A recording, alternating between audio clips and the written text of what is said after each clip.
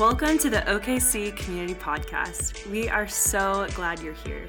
To get the latest updates or to watch this week's message, visit our website at okccommunitychurch.com.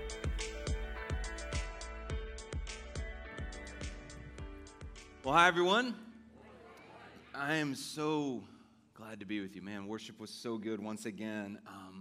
Well, for those of you joining us online, thanks for being here. If you're watching on the stream, listening to the podcast, all those things, and welcome to all of you in the room. Look at your neighbor and say, I'm so glad you're here. Yes, we are so glad you are here.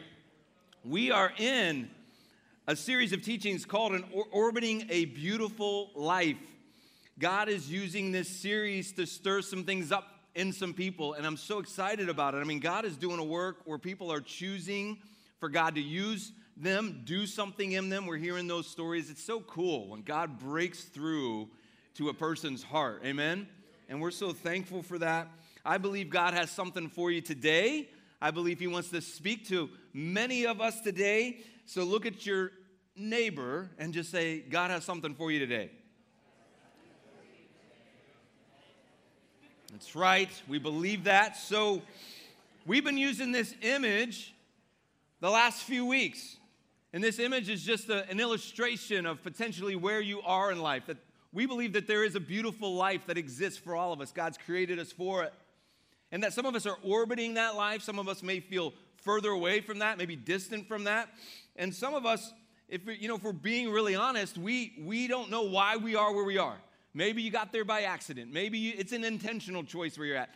But the truth is that orbit exists. We all understand it. We all know that sometimes we aren't where we're intended to be. We're not where we want to be.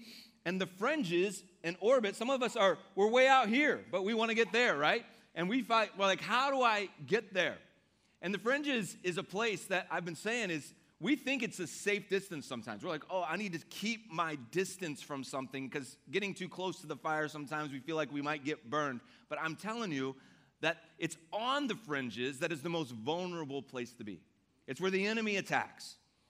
And so we've been saying, no, it is time for us to quit settling for the unsafe distance from the life God has for us and to step towards the life that God wants. And so that's been our encouragement. That's what we hope you guys are feeling and sensing God stirring up in you. And we want to help you consider, where am I in life? So today, in order for us to continue to talk about the beautiful life, I want to talk about an idea called the gift of eternal life. Everyone say, it's a gift. You can't really talk about the beautiful life without talking about eternal life. They kind of go with one another. And so inevitably, when I bring up eternity, some of us already start to begin to think, oh, are we about to talk about life after death? And essentially, you can't really bring it up without, yes, talking to some measure about what happens after we die, which means in some ways I'm bringing up the subject of death, which sounds really comforting for a lot of us today. We're excited to talk about that. And for others, maybe we don't maybe think about it in that way, but it's not necessarily comforting always to talk about death. So I thought it might be helpful to start with a joke. Because joking about death is always fun. That was sarcasm. Y'all ready? Y'all ready for my well-planned joke? Yes. Okay. 9 out of 10 doctors warn that smoking may kill you. 7 out of 10 doctors warn that bacon may kill you. But 10 out of 10 doctors say that smoking bacon will cure it. That was good. I did not expect anybody to laugh. Yes. All right. Enough with the jokes, right? But seriously, I did talk to a funeral director recently, and they were telling me about the latest trend in funerals is glass coffins. And I said, whoa. Do you think glass coffins will become like a thing, like it'll be a success? And he said, remains to be seen.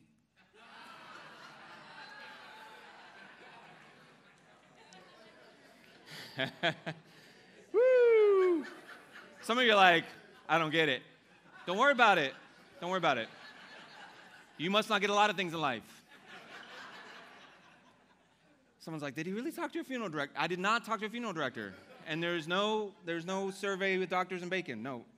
But the rest of this message is going to be 100% true, and there's going to be no more bad jokes on purpose. All right? Because in all seriousness, I'm excited to talk about eternal life. Like, I'm excited about it because here's what I know, that God has created us for an eternal purpose, that you are created in the image of God and you have an eternal reality about who you are, that there is the here and now. And some of us say, oh, but there's a next life. It's not just about the next life. It's like what God wants to do in you here and now and forever. How many know that forever is a long time? God has something for us today, and I'm excited about it. So,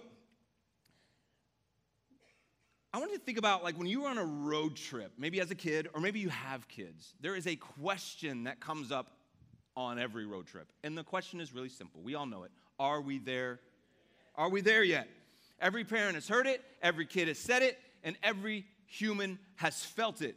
We suffer from destination impatience. We want to get where we're going when we get there fast. We feel it in traffic. We feel it on road trips. We feel it with our dreams and desires. And we feel it in our spiritual life. We want to get somewhere fast. We have destination impatience. Something in us is waiting. We don't always know what for, but we believe there's something in the future that's better. Like God has something, we are going to discover something, and we're hoping to get there. And we feel something eternal, beyond the here and now. In the Christian faith, the deepest, most mysterious expression of what we're waiting on is found in the word eternity. When I was about 20 years old, I literally remember reading Ecclesiastes 3:11 and being like, yes, that's it. I totally get it. I agree with this. I resonate with it. So I thought I'd read it to you today. He says this in Ecclesiastes 3:11. He has made everything beautiful. Everyone say beautiful. Beautiful. He has also set eternity in the human heart. Everyone say eternity. Yet no one can fathom what God has done from beginning to end. I resonate with that to this day. Like that God has set eternity in every human heart.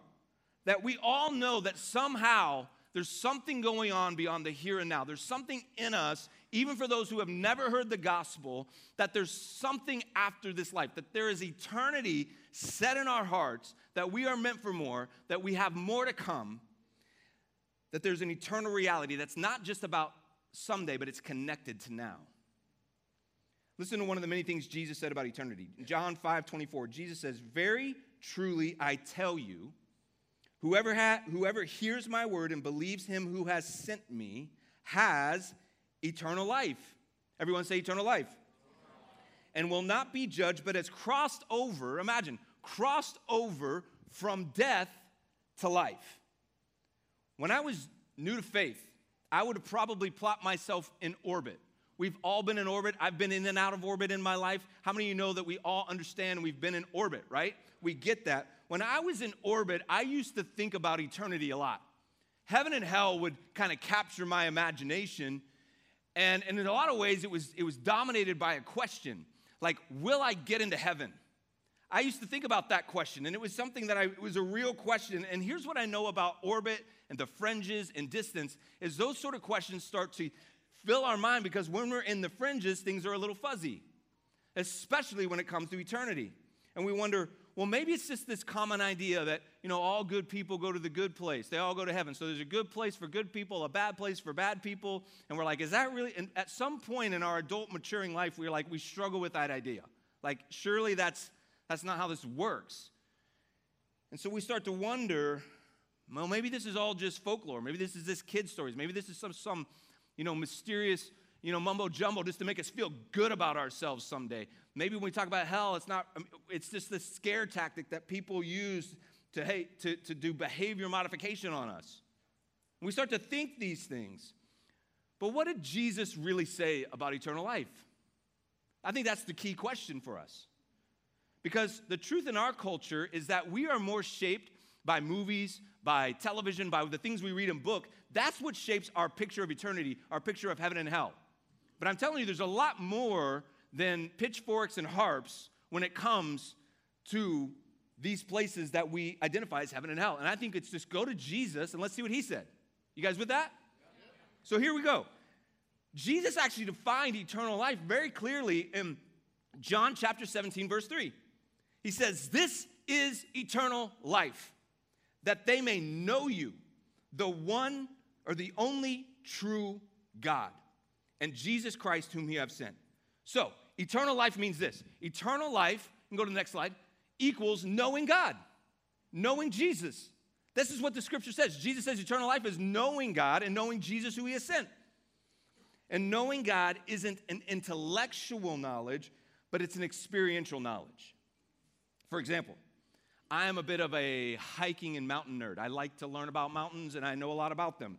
And for example, most of us know about this one, but Mount Everest, everybody knows about this one. But I know a lot about it. I know how high, what the elevation is. I know who the first people to climb the mountain was. It's a guy named Edmund Hillary and Tenzing Norgay. I know these things. I even know that we pronounce Everest wrong. Like the guy who this mountain is named after, his name is actually pronounced Everest.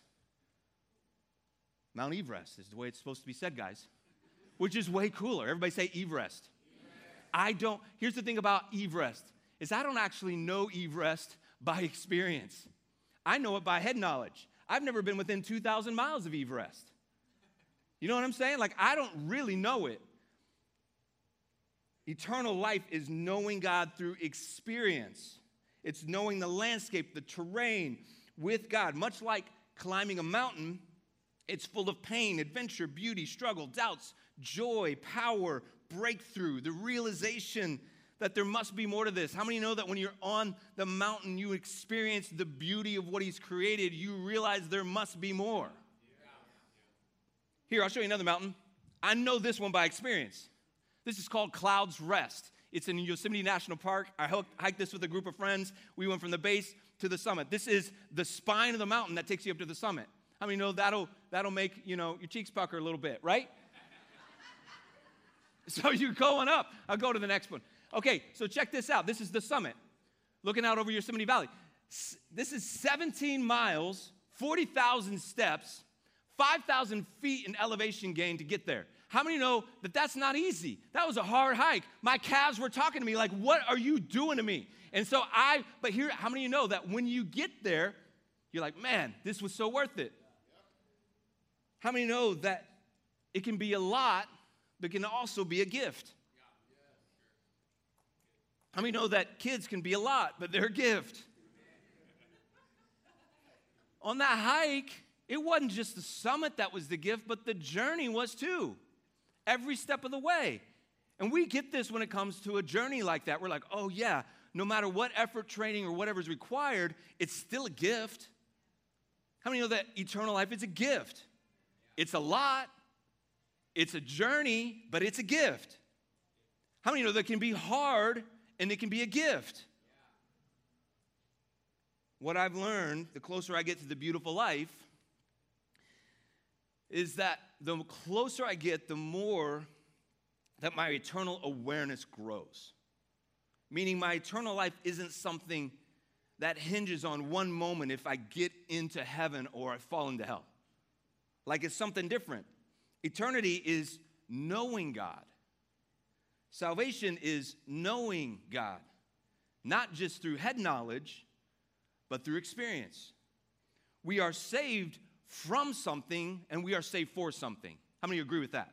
We are saved from sin, we are saved from death, but we are saved for life. We are saved for good. We are saved for a purpose. We are saved for bringing the kingdom of God to earth. How many know the kingdom of God is eternal? It's forever, and it's also now. So the closer I move to the beautiful life, my eternal security grows. I'm not wrecked by the question, what's going to happen when I die? Or we might wonder, have I done the minimum requirements to get into heaven? Some people are like, all you got to do is say that prayer. Some people are like, all you got to do is just believe the right things and you'll get into heaven. Again, that's like knowing about Everest without ever going there. Salvation is knowing God by experience. We can't come to Jesus with a minimum requirement mindset. We can't treat them like it's college admissions. What's the minimum score on the ACT that I got to get into college? We can't come with that sort of mindset. What's the least I can do to get into heaven? This is how some people have approached it. Think of it like a marriage. I did a wedding last night. Like, what if that groom, when we're doing the vows, what if he said to his bride, I vow to do just enough to be your husband? What if I said to Christy on our wedding day, listen, what's the least I can do to stay married to you? Like, how much time do you need from me? Like, no, listen, how many I love yous do you need per year? Christy's not going to go, she's not with that, right? Just make sure. We can read it. Oh, I'm just kidding. Listen, that's not the way marriage works, right? Marriage is an all-in proposition. It's not a minimum requirement proposition. And it's like, it's the beautiful collision of two people giving everything to the other. That's what it should be. And Paul, he says in Ephesians 5, he actually compares the relationship between a husband and a wife to that between Jesus and the church. And he says, listen, this is how you're supposed to be. Just like marriage is an all-in proposition, so it is with Jesus. You don't come in with the minimum requirements. So I want us to consider this question of, go back to the question, are we there yet, right? We're on the road trip, are we there yet? I just want to answer this question for you. The answer is yes. We are there. Eternity with God has begun. When Jesus showed up, he announced his kingdom. Mark 1:15 says it this way. Jesus came into Galilee, this is the very beginning of his ministry, proclaiming the gospel of God. Hold on, I thought Jesus was the gospel. He's already talking about the gospel. Jesus brings the good news of the kingdom of God, the gospel, and saying the time is fulfilled, the kingdom of God is at hand, meaning it's here. How many say, everybody say right there, just say it's here. It's here. He says, repent and believe the good news. 2 weeks ago, I told you that the gospel just simply means the good news of Jesus. It just means the good news of God's kingdom. Jesus said the kingdom of God is here. It's now. It's upon us. Remember, God's kingdom is eternal. It's forever. So eternity is now, or as one of my favorite authors, Dallas Willard, says, eternity is now in session. I think many of us know that the things that we do now can have an eternal impact. And if we can have an eternal impact now, that means we're already in some measure of eternity. Like that there is an eternal life, a gift that God gives us in the present forever. And so a lot of us know we could store up treasures on earth, or the scriptures say that we can store up treasures in heaven, that we can make an eternal impact with our lives. I believe what I'm about to share is going to be a good word for a lot of us, so tune in if you've tuned out. We need to give our heart and our life to things that last. Y'all know what I'm talking about, right? John 15:16 says it this way. I chose you, Jesus is saying this, I chose you and appointed you so that you might go and bear fruit. Fruit that will last. Everyone say fruit that will last. That was okay. You guys kind of were all over the place, but it's okay. You know what really matters in life? Whenever the things that you do today, that there's still some measure of fruit and impact from it in 5, 10, and 20 years. Right?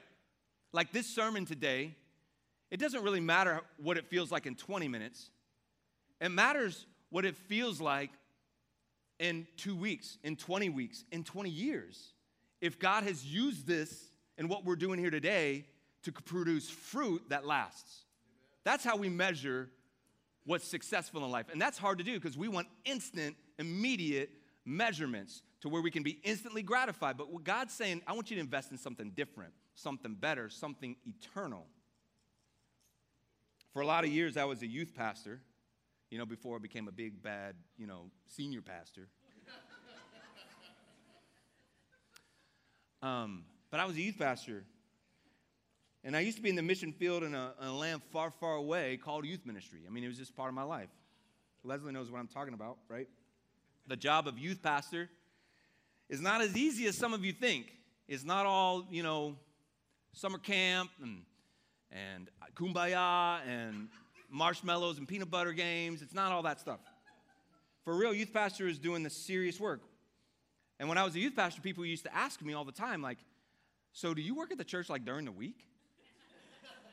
Which people still ask me, by the way, as if I only work on Sundays.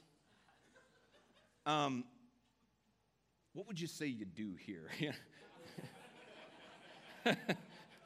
Youth pastors, though, along with their youth leaders, they're doing some serious work. They're actually introducing, for most people at that age, the gospel to them and what a life of faith and a life with God actually looks like. They're helping set up. I know parents do that too, but youth pastors are really critical in that part of their life.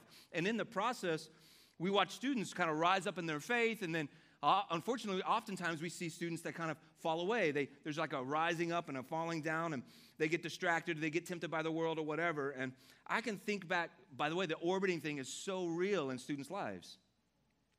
And I can think of so many students who I loved and who I poured my life into and where I spent a lot of time with, and God did an amazing work in their life. And then a year or two later, they're so far from God, it's not even funny. Like, they're on drugs, or they're in pain, or they're in a struggle. And to my knowledge, some of those people that I think of when I think about those stories, they've never come back to God. And there's nothing more painful than watching the enemy do something in someone's life where the fruit that you're trying to produce in them, that fruit doesn't last. That's a painful thing. But I will say that I'm also thankful. 20 years later, I can look back and see students. Me and Christy, we've been in ministry almost 25 years. So we can look back 20 years now, and we can see the fruit that has lasted.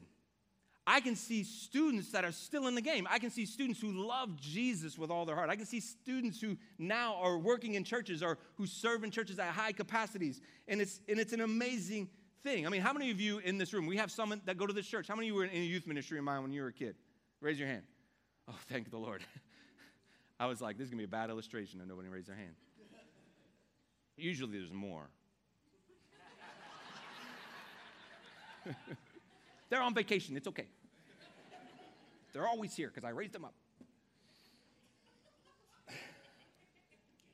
One of them is Isaiah, who works here on this staff, right? Riley Bailey, who serves on our oversight team. Caleb Kinney, who speaks here all the time, right? Robbie and Shelby Jones. Robbie just led worship this morning. Alex Madul, who's a Connect Group leader. Jesse Brower, who serves on our kids. I mean, I can keep going, but I'm sure I'm going to forget someone. But you know who you are. And I get to see the fruit of 20 years ago today. How many know that's good? How many know that's what we're going for, right?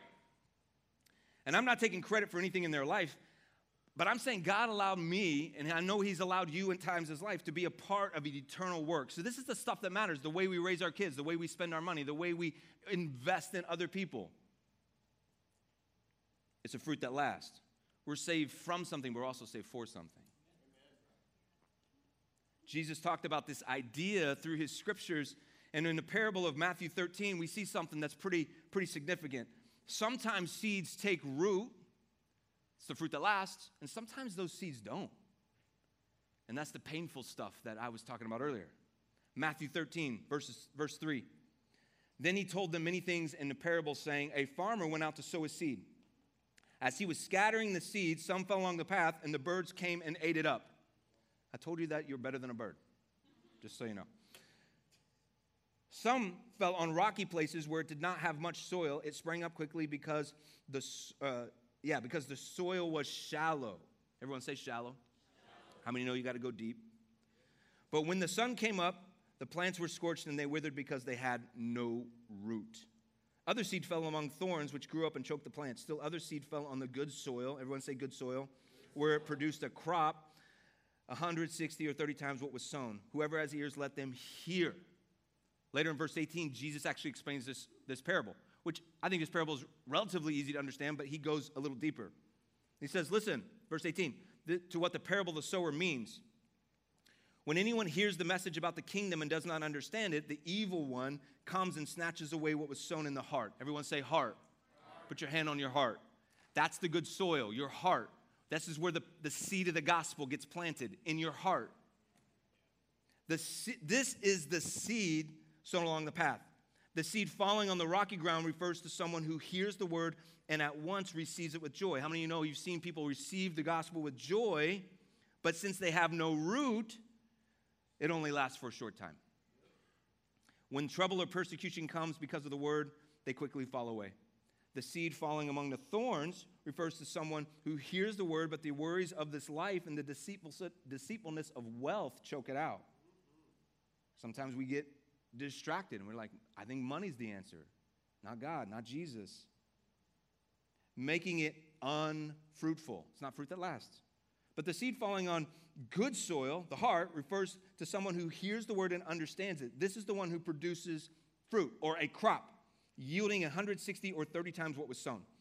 We want the seed of the gospel, the good news, to be planted in our hearts in a way that produces fruit that lasts. That's what everybody wants. And some of you are like, oh yeah, that's my life. That's who I am. Some of you are like, I don't know if that's me. So many of us have experienced the gospel in different ways, and we can relate with these three things. These three things that God says they didn't take root. Remember the first one, right? The seed is put in our hearts, but the enemy then deceives us, confuses us. He casts confusion and doubt on the gospel and snatches that seed. Or the second example, right? The gospel comes, the seed is put in our hearts, we receive it with joy, but because there's no root, whenever some persecution comes, whenever some difficulties come, just like our excitement fades, so do we. And the enemy snatches that seed. Or, this one feels very relevant in today's world. There's a seed among the thorns. We cry out to God in the midst of our problems. God, I need your help. So we cry out to him, and we expect him to finish it. And you know what? When things don't turn around exactly the way we want and as fast as we want, the enemy says, see, God didn't save you. And he makes you start worrying again. He makes you start looking to other things to be your true answer, whether it be wealth or other things. The enemy snatches that seed. But the fourth one, that's the one we want, right? We want the seed to fall on good soil. We want to grow roots with God, where we don't have that on again, off again, orbiting, distant. I don't know where I fit. I'm always thinking about eternity. I can't quite land the question of what's going to happen. I don't know. I'm always waiting. I can't feel secure. So many people wrestle in that space. So, the seed of the gospel. I just want to say this real quick. I got three quick things. The seed of the gospel takes root with three different things. The first one, a ready heart, meaning an authentic one, a genuine one, a desire to know God and to experience the journey with him. Not just a head knowledge, but one that is experience, right? A knowledge of experience, the gospel in all of its fullness, not just to get from God the thing that you need, but to do life with God for the rest of your life. It's a genuine, ready heart for the gospel to take over your life. That's how the seed of the gospel gets planted in your heart. Number two, immediate water on the seed. I'm calling this baptism. I'm taking this word picture and I'm taking it and applying it to other scriptures we see where Jesus says everyone who is saved needs to be baptized. And so many people don't do this. They don't realize like how important this step of obedience is. It's the first step of obedience that Jesus gives us when we follow him. Will you trust me with baptism? Because I want you to go and celebrate. I want you to go experience the blessing that I want to give you through this picture of your life being buried with me and being raised up to walk a new life. And this is the picture that he's given us, and he's called us to it. So it's a step of obedience. We trust that God has called us to it. We put water on that seed for that seed, imagine it, to take root. Are you all with me? Jesus said, if you'll confess me before others, I will confess you before my heavenly Father. But if you deny me before others, I will deny you before my heavenly Father. And baptism is one of the best ways, it's not the only way, but one of the best ways to confess before other people that I am Jesus' follower. I'm a follower of Jesus. He has saved me by grace. Baptism is a perfect way to do that. We're doing baptism in 2 weeks, November 13th. For some of you, this is the thing that you need to do. You need to water that seed. You need to let it take root. Some of you have just given your life to Christ recently. This is the thing. because the enemy wants to snatch that seed. And you need to take care of that seed.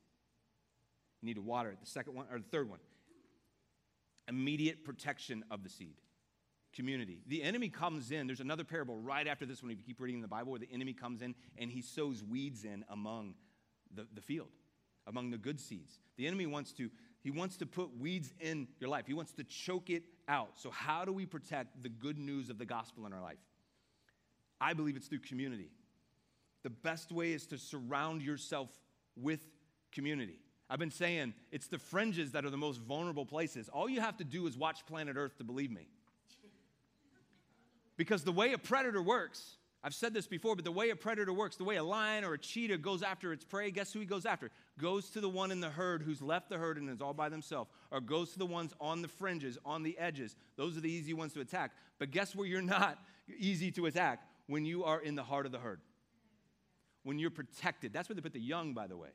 So when you have a young seed in your heart, you need to get in the middle of community. And so many people come to God in the slowest way possible.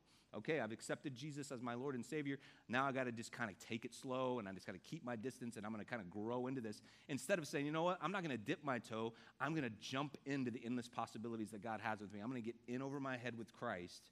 And part of the way we do that is by investing and going into the community that God has put in front of us, which is his church. God said, listen, I don't want you to the churches exist. Let me say it this way. The church exists to build one another up in our faith. So a ready heart that authentically wants to know God, a willingness to obediently trust God with baptism, and stepping into the strength of community. For the seed of the gospel to be planted and to be rooted, these are important things. Okay, so I want to round the corner. I want to start heading towards the finish line of today. Under this message is the serious business of eternal life and death.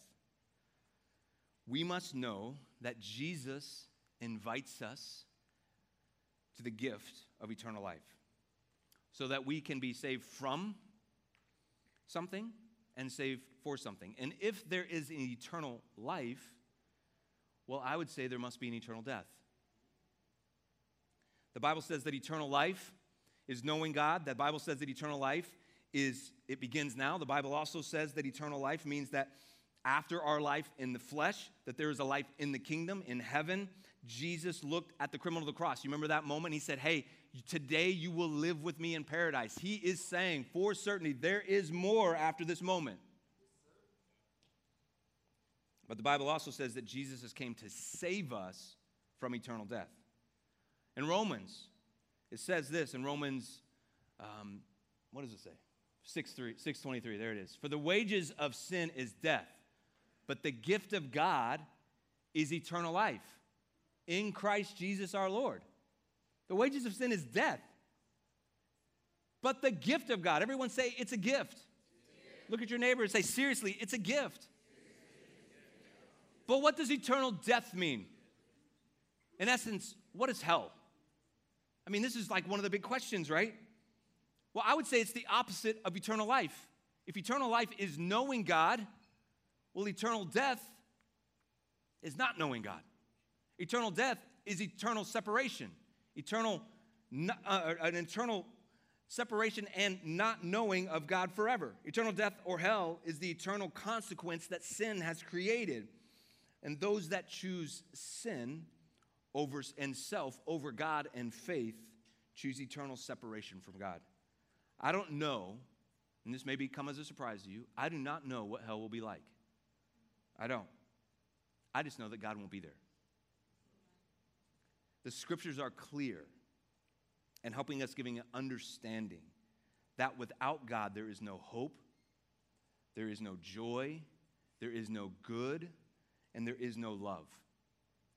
God is love, God is hope, God is good, and hell is eternity without God. That, my friends, is suffering.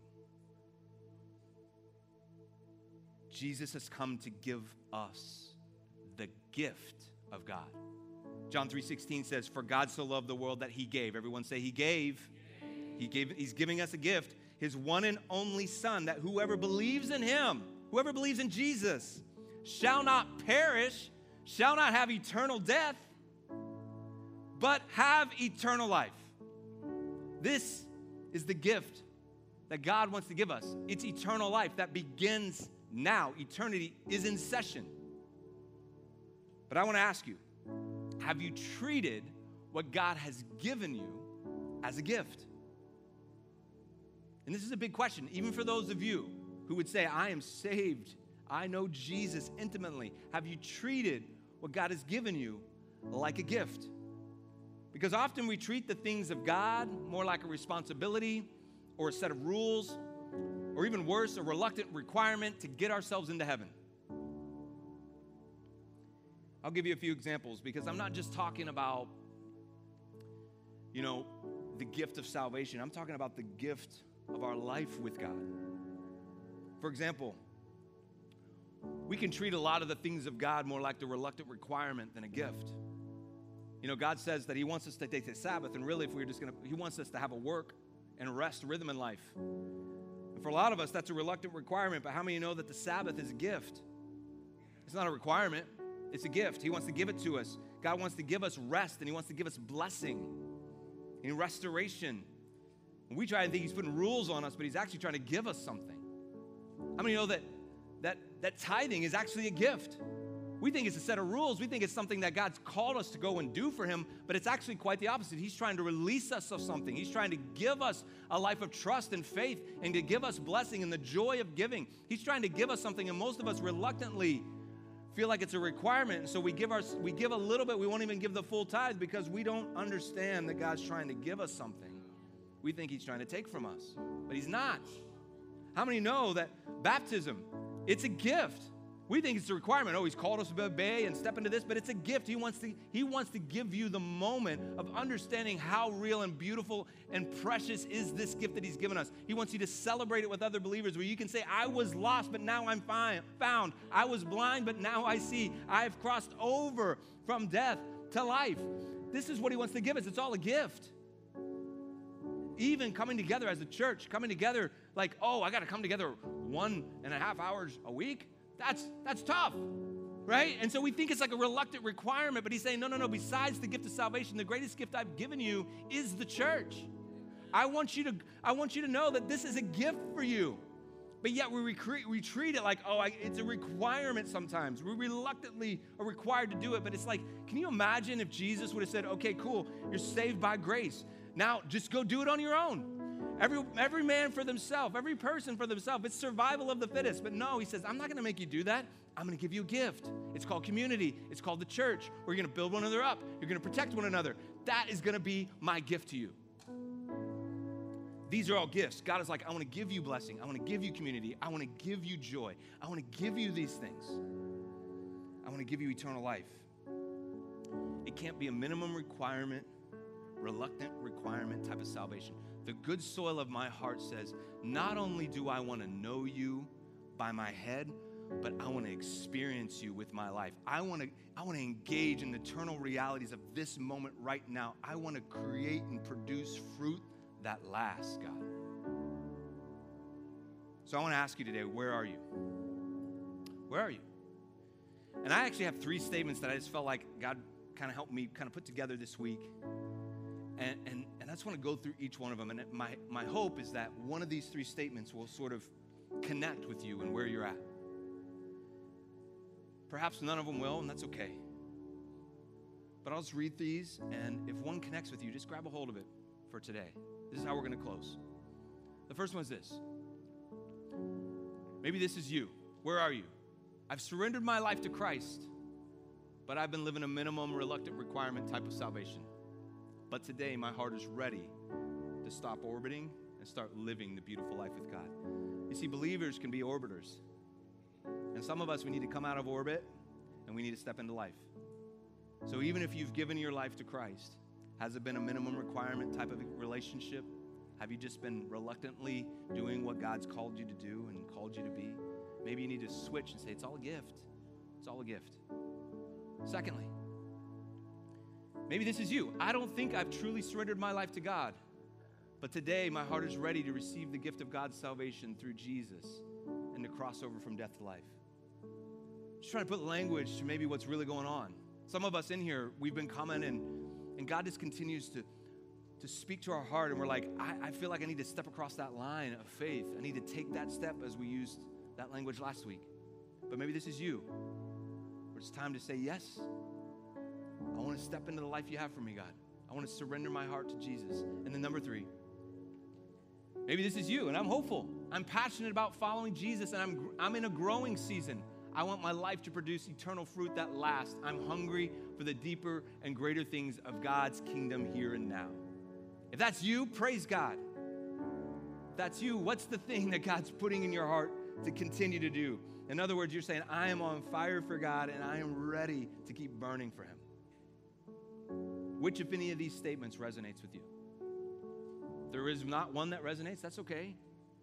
But I'm in the belief that there's going to be several of us that connect with one of those.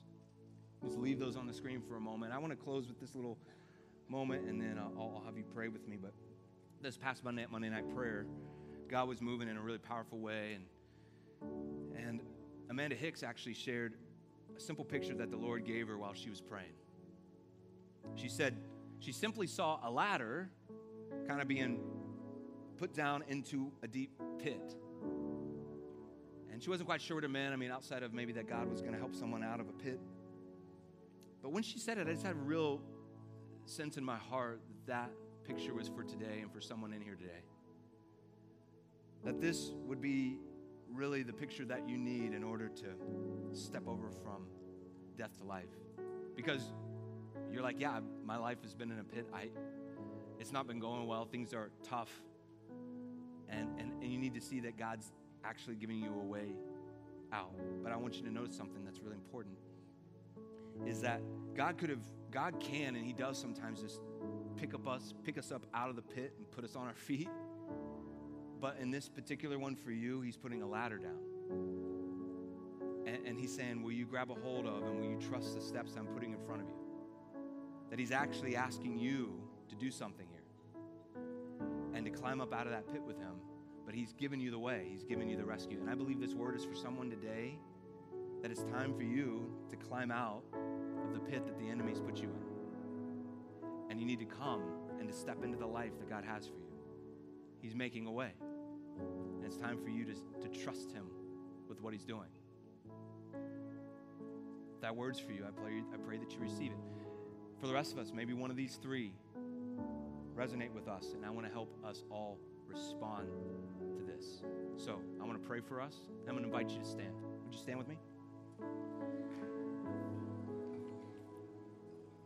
Would you just close your eyes, bow your heads, and just be ready for the Spirit to move in your heart? Holy Spirit, we ask you to move right now. We ask you to do a deep work in us, Father, that, Lord, we're here for a reason today, and we pray for an eternal purpose today. We pray that, Father, you have eternity set in the heart of every human. We read that today, and so, Father, I pray right now that, Lord, that would start to stir in our heart, that, Lord, good soil would be being crafted right now in our heart, that, Lord, there'd be something that you're going to be planting today that will produce fruit that lasts. We pray this in the name of Jesus. Just keep your heads bowed. And I just want to ask you a couple questions.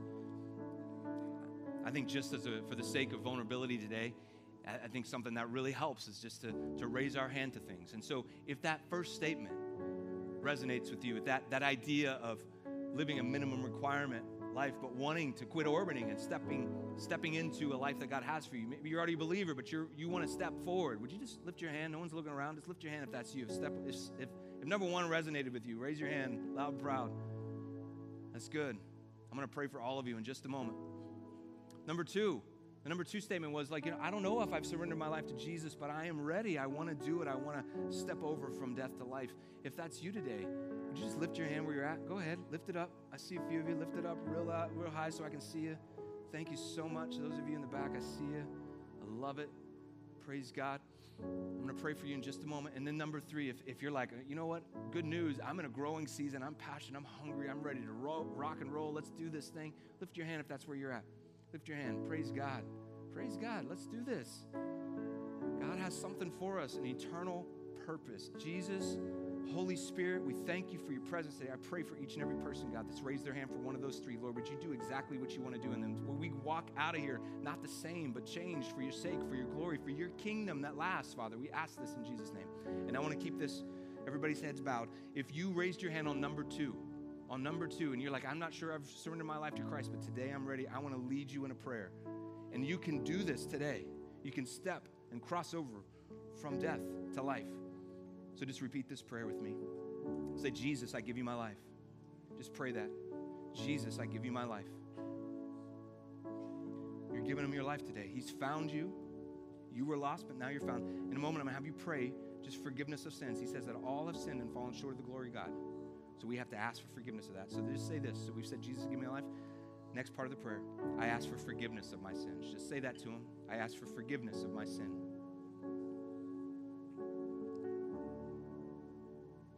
And today I repent.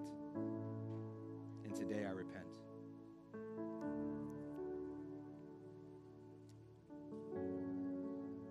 Now just say this. I surrender to you as my Savior. I surrender to you as my Savior. And I make you Lord and King of my life. And I make you Lord and King of my life. Thank you, Jesus, for saving me.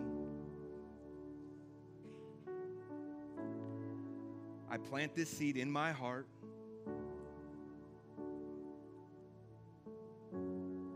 May it take root.